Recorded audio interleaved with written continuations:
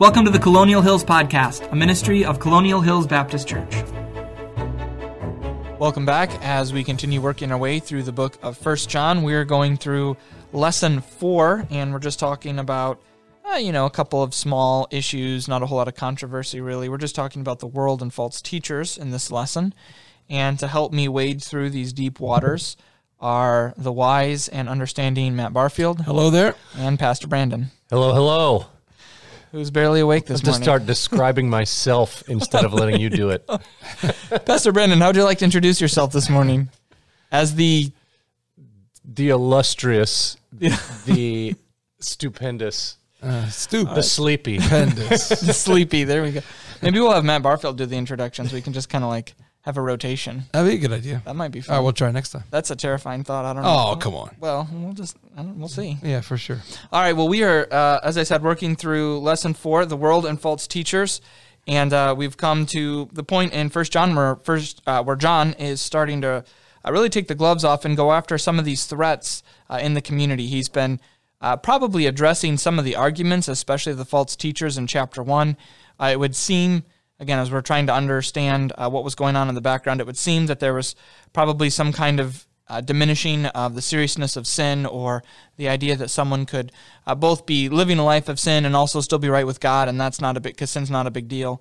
But now he begins naming names, so to speak, and he mentions the world and the dangers of loving the world, and he mentions false teachers, and so we're going to be looking at both of these in this podcast. So let's see here. We'll start off. He begins with some warnings against loving the world, and he begins with some descriptions of what it looks like to love the world. So he starts off by saying, love not the world, neither the things that are in the world, for all that is in the world, the lust of the flesh, the lust of the eyes, and the pride of life. And these have been historically kind of understood as really loving pleasure. You have there the lust of the flesh. Loving possessions, you have there the lust of the eyes. And loving popularity or prestige, you have there the pride of life. So as we think through these three, let's start off with the love of pleasure. How is loving pleasure being like the world or the things in the world? I think, if I'm trying to unpack this, I have to go back to verse 15 that puts the love of the world over against the love of the Father. So if I'm going to love the Father, then I cannot love the world. Okay, so that's going to help me. Like, what is my love directed towards? And, one of the problems with asking about pleasure first is because when we love the Lord, he blesses us with things that we enjoy, and that feels pleasurable. And it's like, okay, so now I can't love this thing? Like, how does this work? If God's going to bless me, and his blessings are good, every good gift and perfect gift from above, cometh down from the Father of lights, I have these blessings. That guy over there who's an unsaved person, he's got similar blessings. Is he loving the world and I'm not? That we have the same car, we have the same house, we have the same thing that we find a blessing. So how does that all work? And the issue is something stealing my love away from the Father? Mm-hmm. Is this thing that he's given me redirecting my affection? Am I putting into this thing my thought, my effort, my emotion, my dependence, my joy, what I should be putting into my relationship with God? I think you could kind of boil it down to the word idolatry. Like, what is my pursuit? What is my, where are my choices directing me? Because choices are a big aspect of love.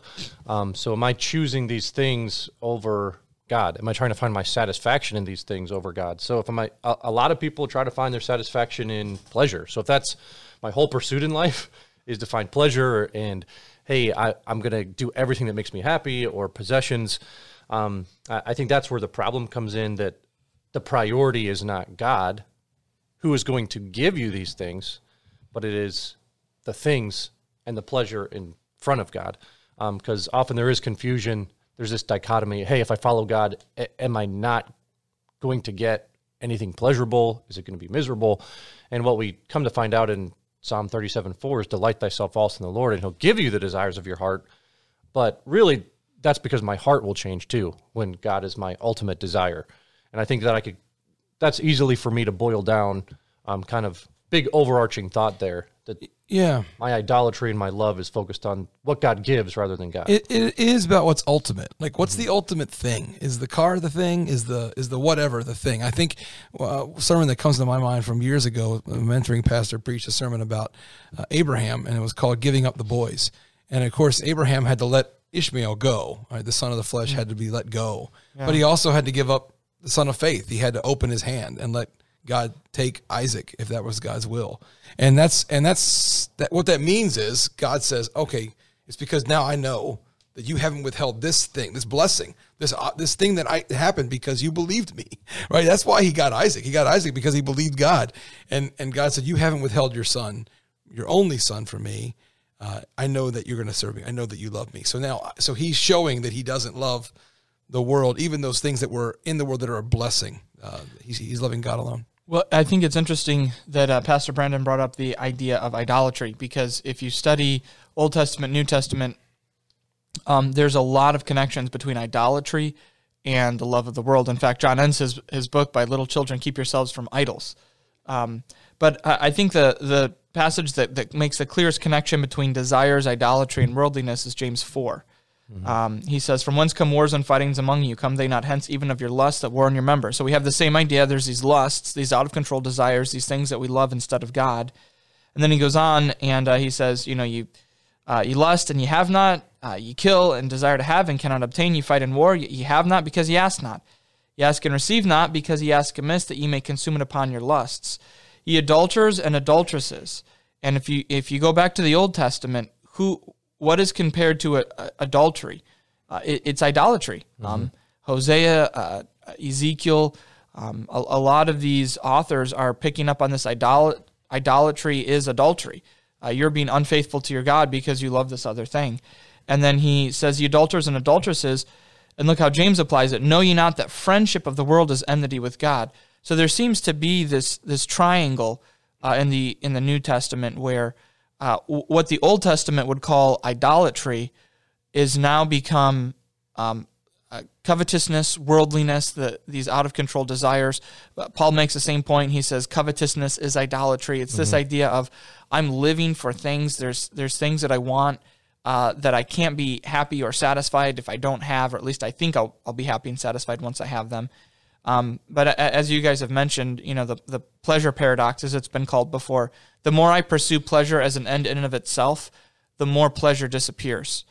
The more I pursue God, the more pleasure comes as an outgrowth of that pursuit. Yeah, when I pursue God, I find at thy right hand are pleasures forevermore. There's lots of pleasure in pursuing God. But as soon as I say, well, I want pleasure, I'm going to go after pleasure, I'm going to do what it takes to get pleasure. And I think this is one of the things that's been convicting to me. You don't always have to disobey God to live that way, at least not in big, bold strokes. It's not just the drug addict or the alcoholic or the person who's sleeping around every night who's living for pleasure. You can live for pleasure and, generally speaking, do that within the boundaries of what God has said, but you're still living for pleasure.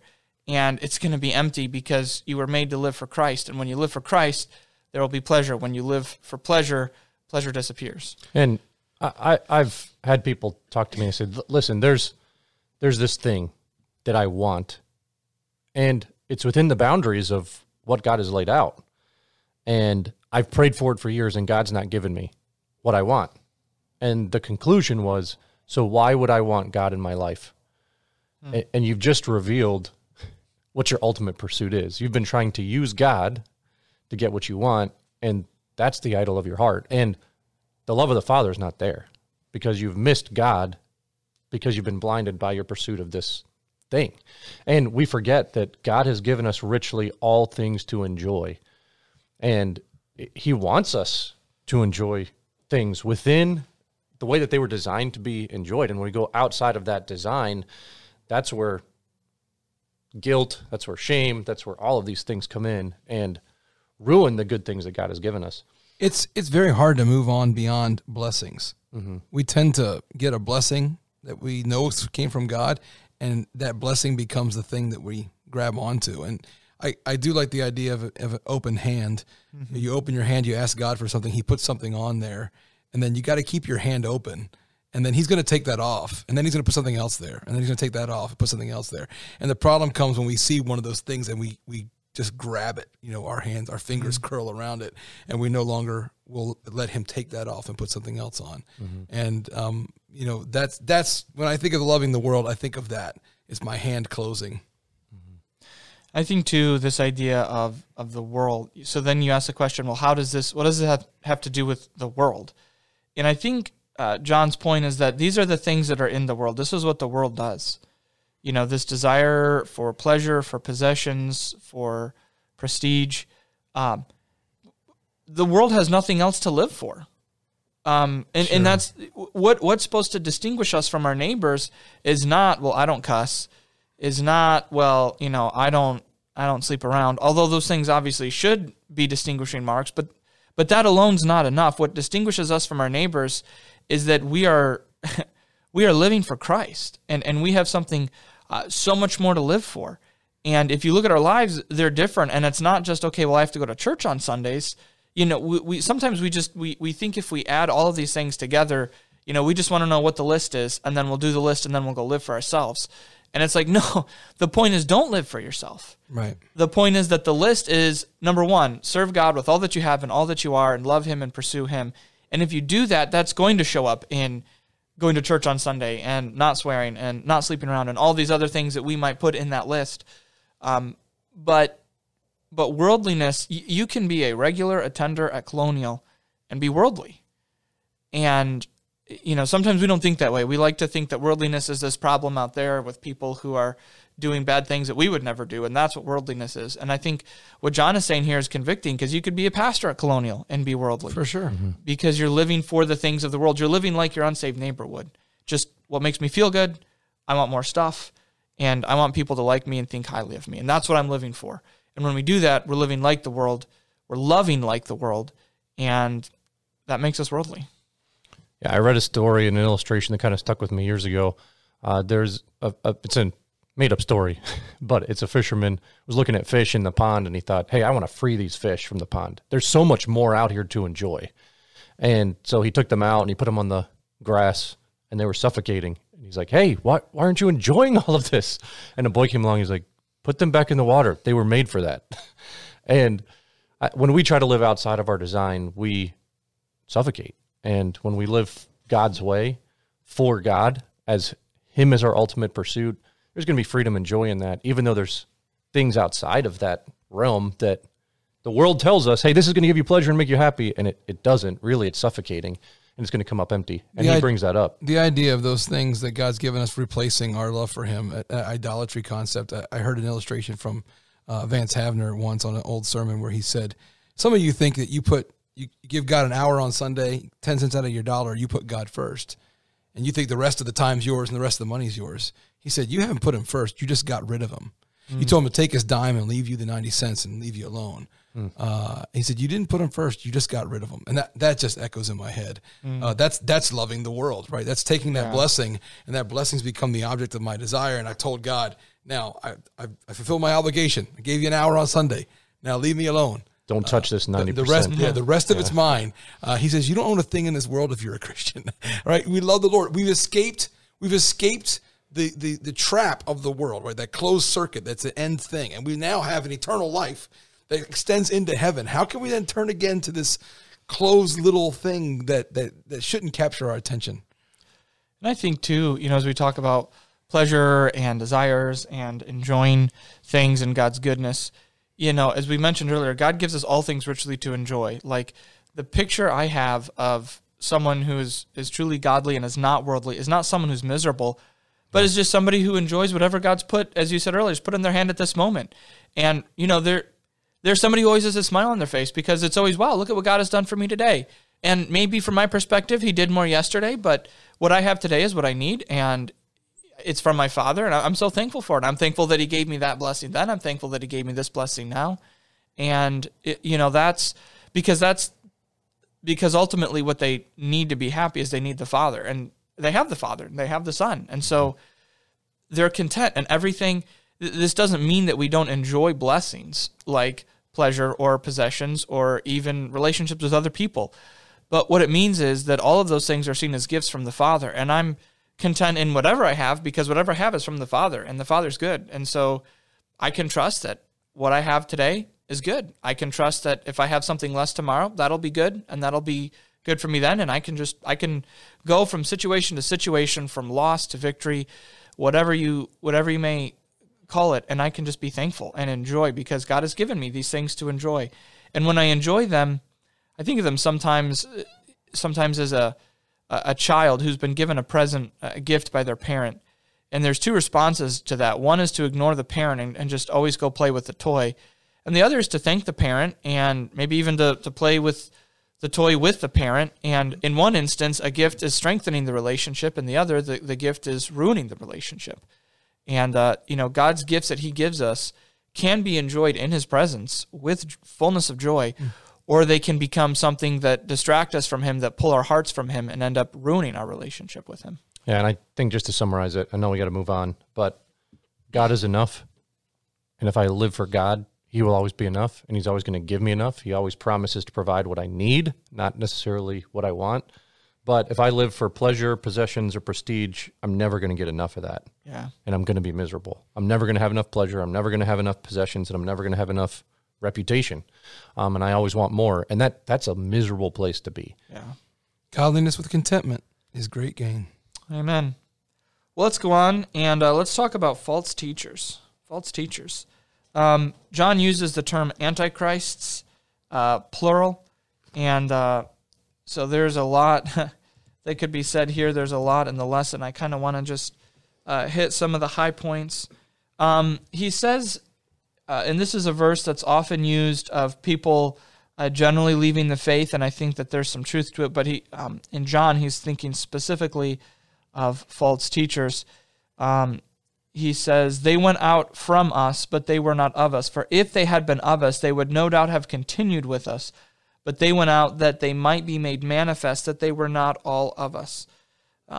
So let's kind of talk about that. When we see people leave the church, especially people that we care about, that we love, how should we respond? And is there hope for such a person? Why or why not? And you're talking about leaving our local assembly, or you're talking about leaving the faith? Leaving the faith. Okay. Yeah.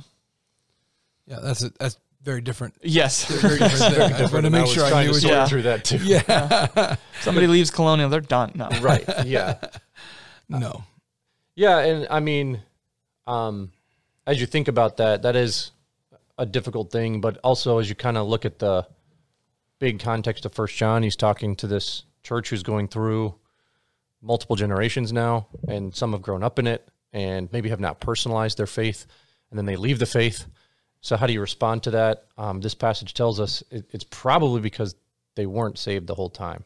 They may have tried to look like it. They may have tried to pretend. But then ultimately it reveals that they were not really of us. They were not of faith in Jesus Christ and had never personalized that in their walk with him.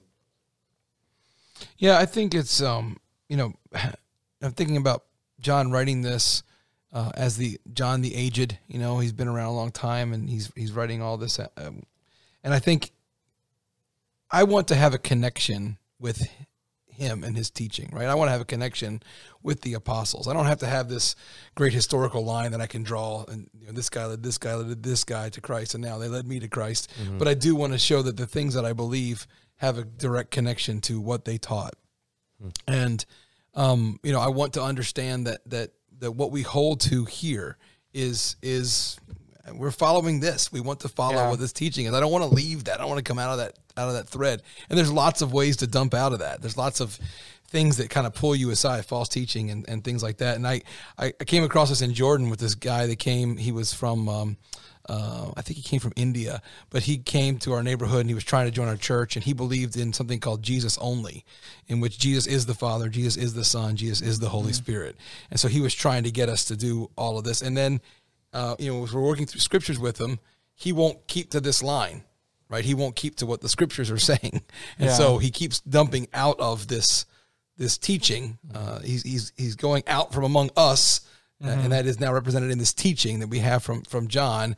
And that's sad. You don't want to see that. You don't want to be a part of that, but you can't you can't go out there with them. You can't go out away from these things. Well, and that's a point that I make later in the lesson, because there's one point where he says, let's see here, that which you have heard from the beginning, let therefore abide in you which you have heard from the beginning. If that which you have heard from the beginning shall remain in you, you also shall continue in the Son and in the Father. And I made the point, John is not saying, hey, you heard this first, so therefore it's right. Because, by that logic, well, you go up to a Mormon and they're like, well, this is what I heard first as a kid, so therefore that must be right. You go to the Muslim, they're like, well, this is what I heard first, so that, he's not just saying, hey, you heard it first. I think he's alluding back to the beginning of the gospel, where he says, that which was from the beginning, which we have seen, which we have heard, which our hands have handled concerning the word of life. John is making the point, what you've heard from the beginning was from us, and that was true. So what they need to hold to is not, hey, hold to the thing you heard first, but because it was first, hold to the thing you heard first because it came from the apostles. Right. And so what we're holding to here is the apostolic message, the message from John, and by extension from Peter, from James, from the authors of the New Testament, who have recorded for us the message of the apostles as Christ's official representatives to propagate his message to the world. Yeah, and a passage that came into my mind in Hebrews 2, starting in verse 2, for if the word spoken by angels was steadfast, and every transgression and disobedience received the just recompense of reward, how shall we escape if we neglect so great a salvation, which at the first began to be spoken by the Lord, and was confirmed unto us by them that heard him, God also bearing them witness both with signs and wonders, and with diverse miracles and gifts of the Holy Ghost, according to his own will. And so there's that, again, that apostolic authority that was given to those that heard the Lord. It was originally taught by Jesus. It was heard by the apostles, and God confirmed it through miracles. And that's that which is from the beginning, those initial teachings, not something new or novel, or even as you kind of alluded to. Yeah. Well, let's go ahead and let's drill down a little bit and ask the question then, okay, so what makes someone a false teacher?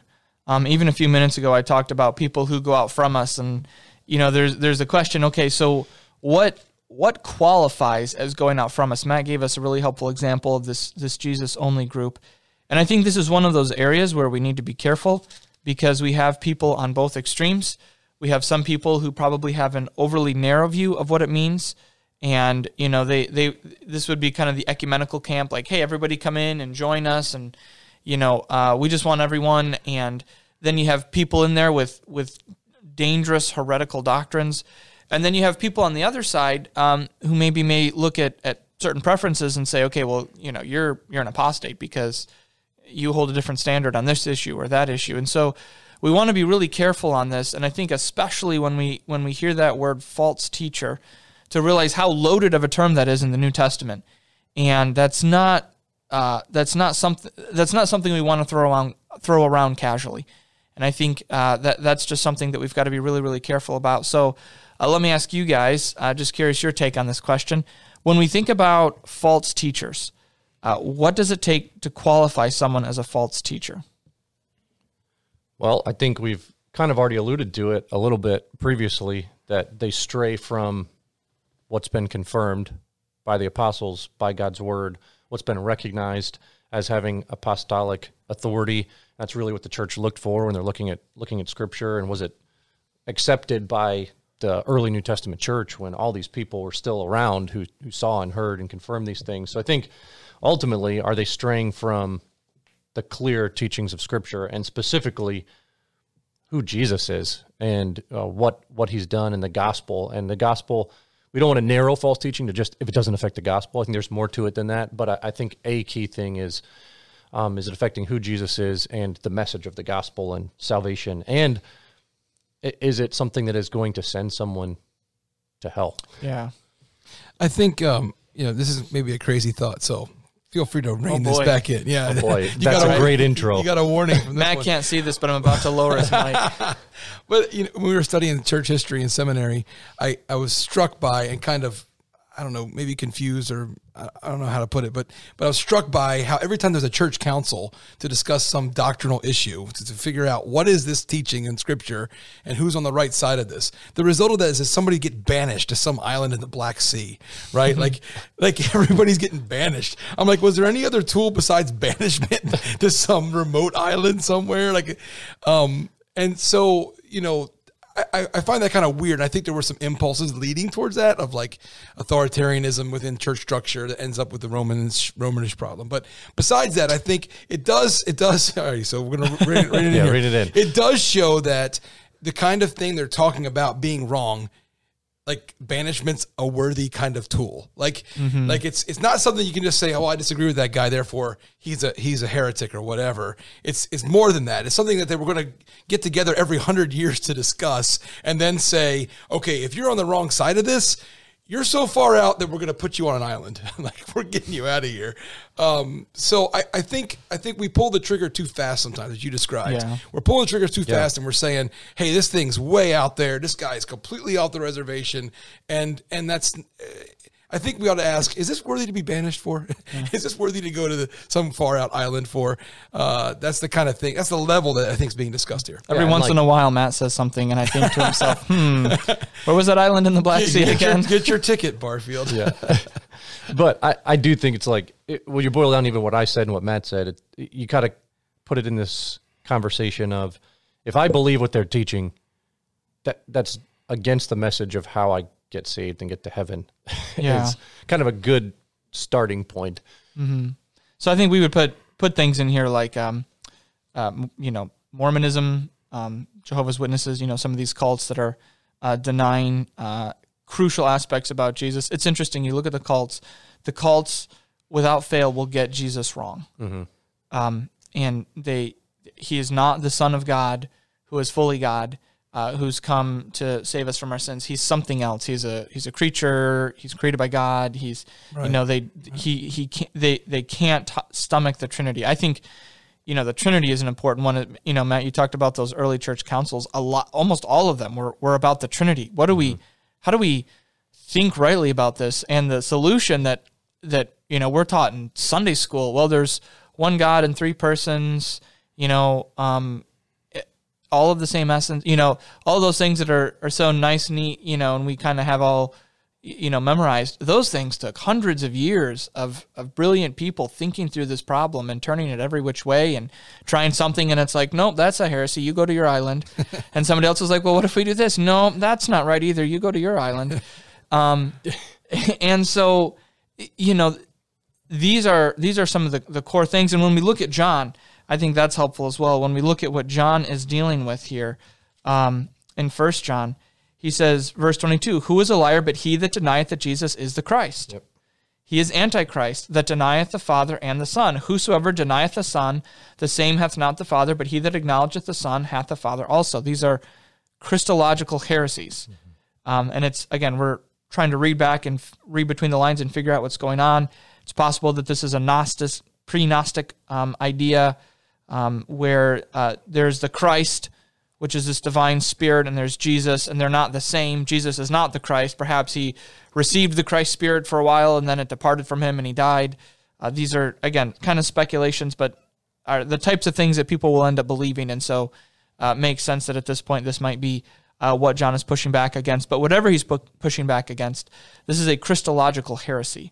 And so it's important that we understand that, and it's important that our people realize, we may disagree, with the Presbyterian down the street on a number of things, but there's a difference in kind between what they believe and what some of those people on YouTube that are making some really interesting arguments believe, and that there are certain things that we, as a church, as a congregation, that we've got to hold with white knuckles and say, when you drop this, you are not a Christian anymore. You are, or at least you're entering the camp of people who are false teachers, and you're in a very, very dangerous place.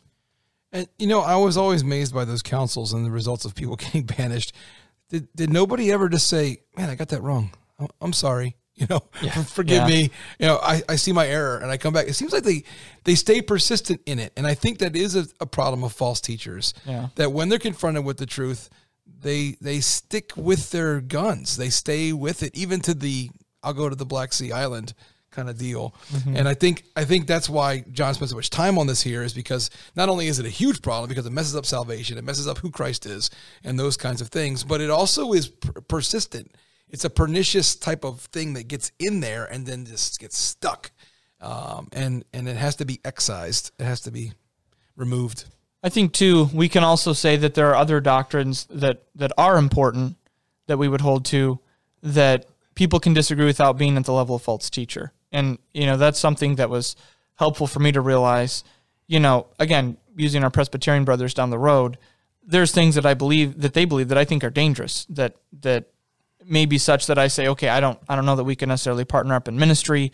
I think paedobaptism is dangerous. I think it teaches kids grow up thinking that they're saved and they've never been confronted with their sin and their personal need of accepting the gospel because they're part of the covenant community. And there's various shades of what that means for different people. Sure.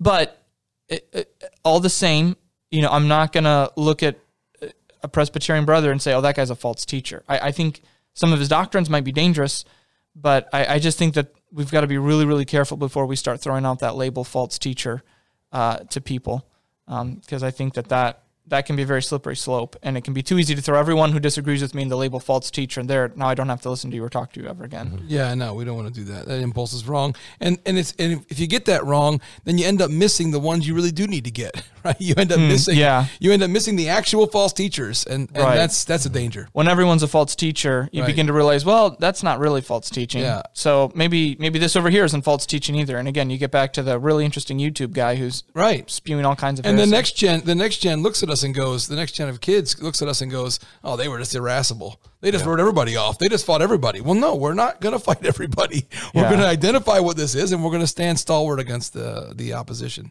Yeah. Well, I think we'll wrap things up there. Thank you for joining us. Next week, we are going to be covering 1 John chapter 2, verse 28, all the way through 1 John chapter 3 and verse 10. And we're considering the theme, what it means to be God's child. And in this passage, there's two families that are being described, the family of God and the family of Satan. And the point is being made that both of the families act a lot like their father. And so that's something just to kind of be reading through and thinking about. We'll hope to see you again next week. And thank you for joining. See ya. Bye. This podcast has been a ministry of Colonial Hills Baptist Church, a church home for all people. If what you've heard has been an encouragement to you, please subscribe on iTunes, Spotify, or Google Podcasts. If you'd like to connect with Colonial or find more resources, you can find us online at colonialindy.org. You can also check us out on Facebook and Twitter. Thanks for joining us today, and we hope to see you next time on the Colonial Hills Podcast.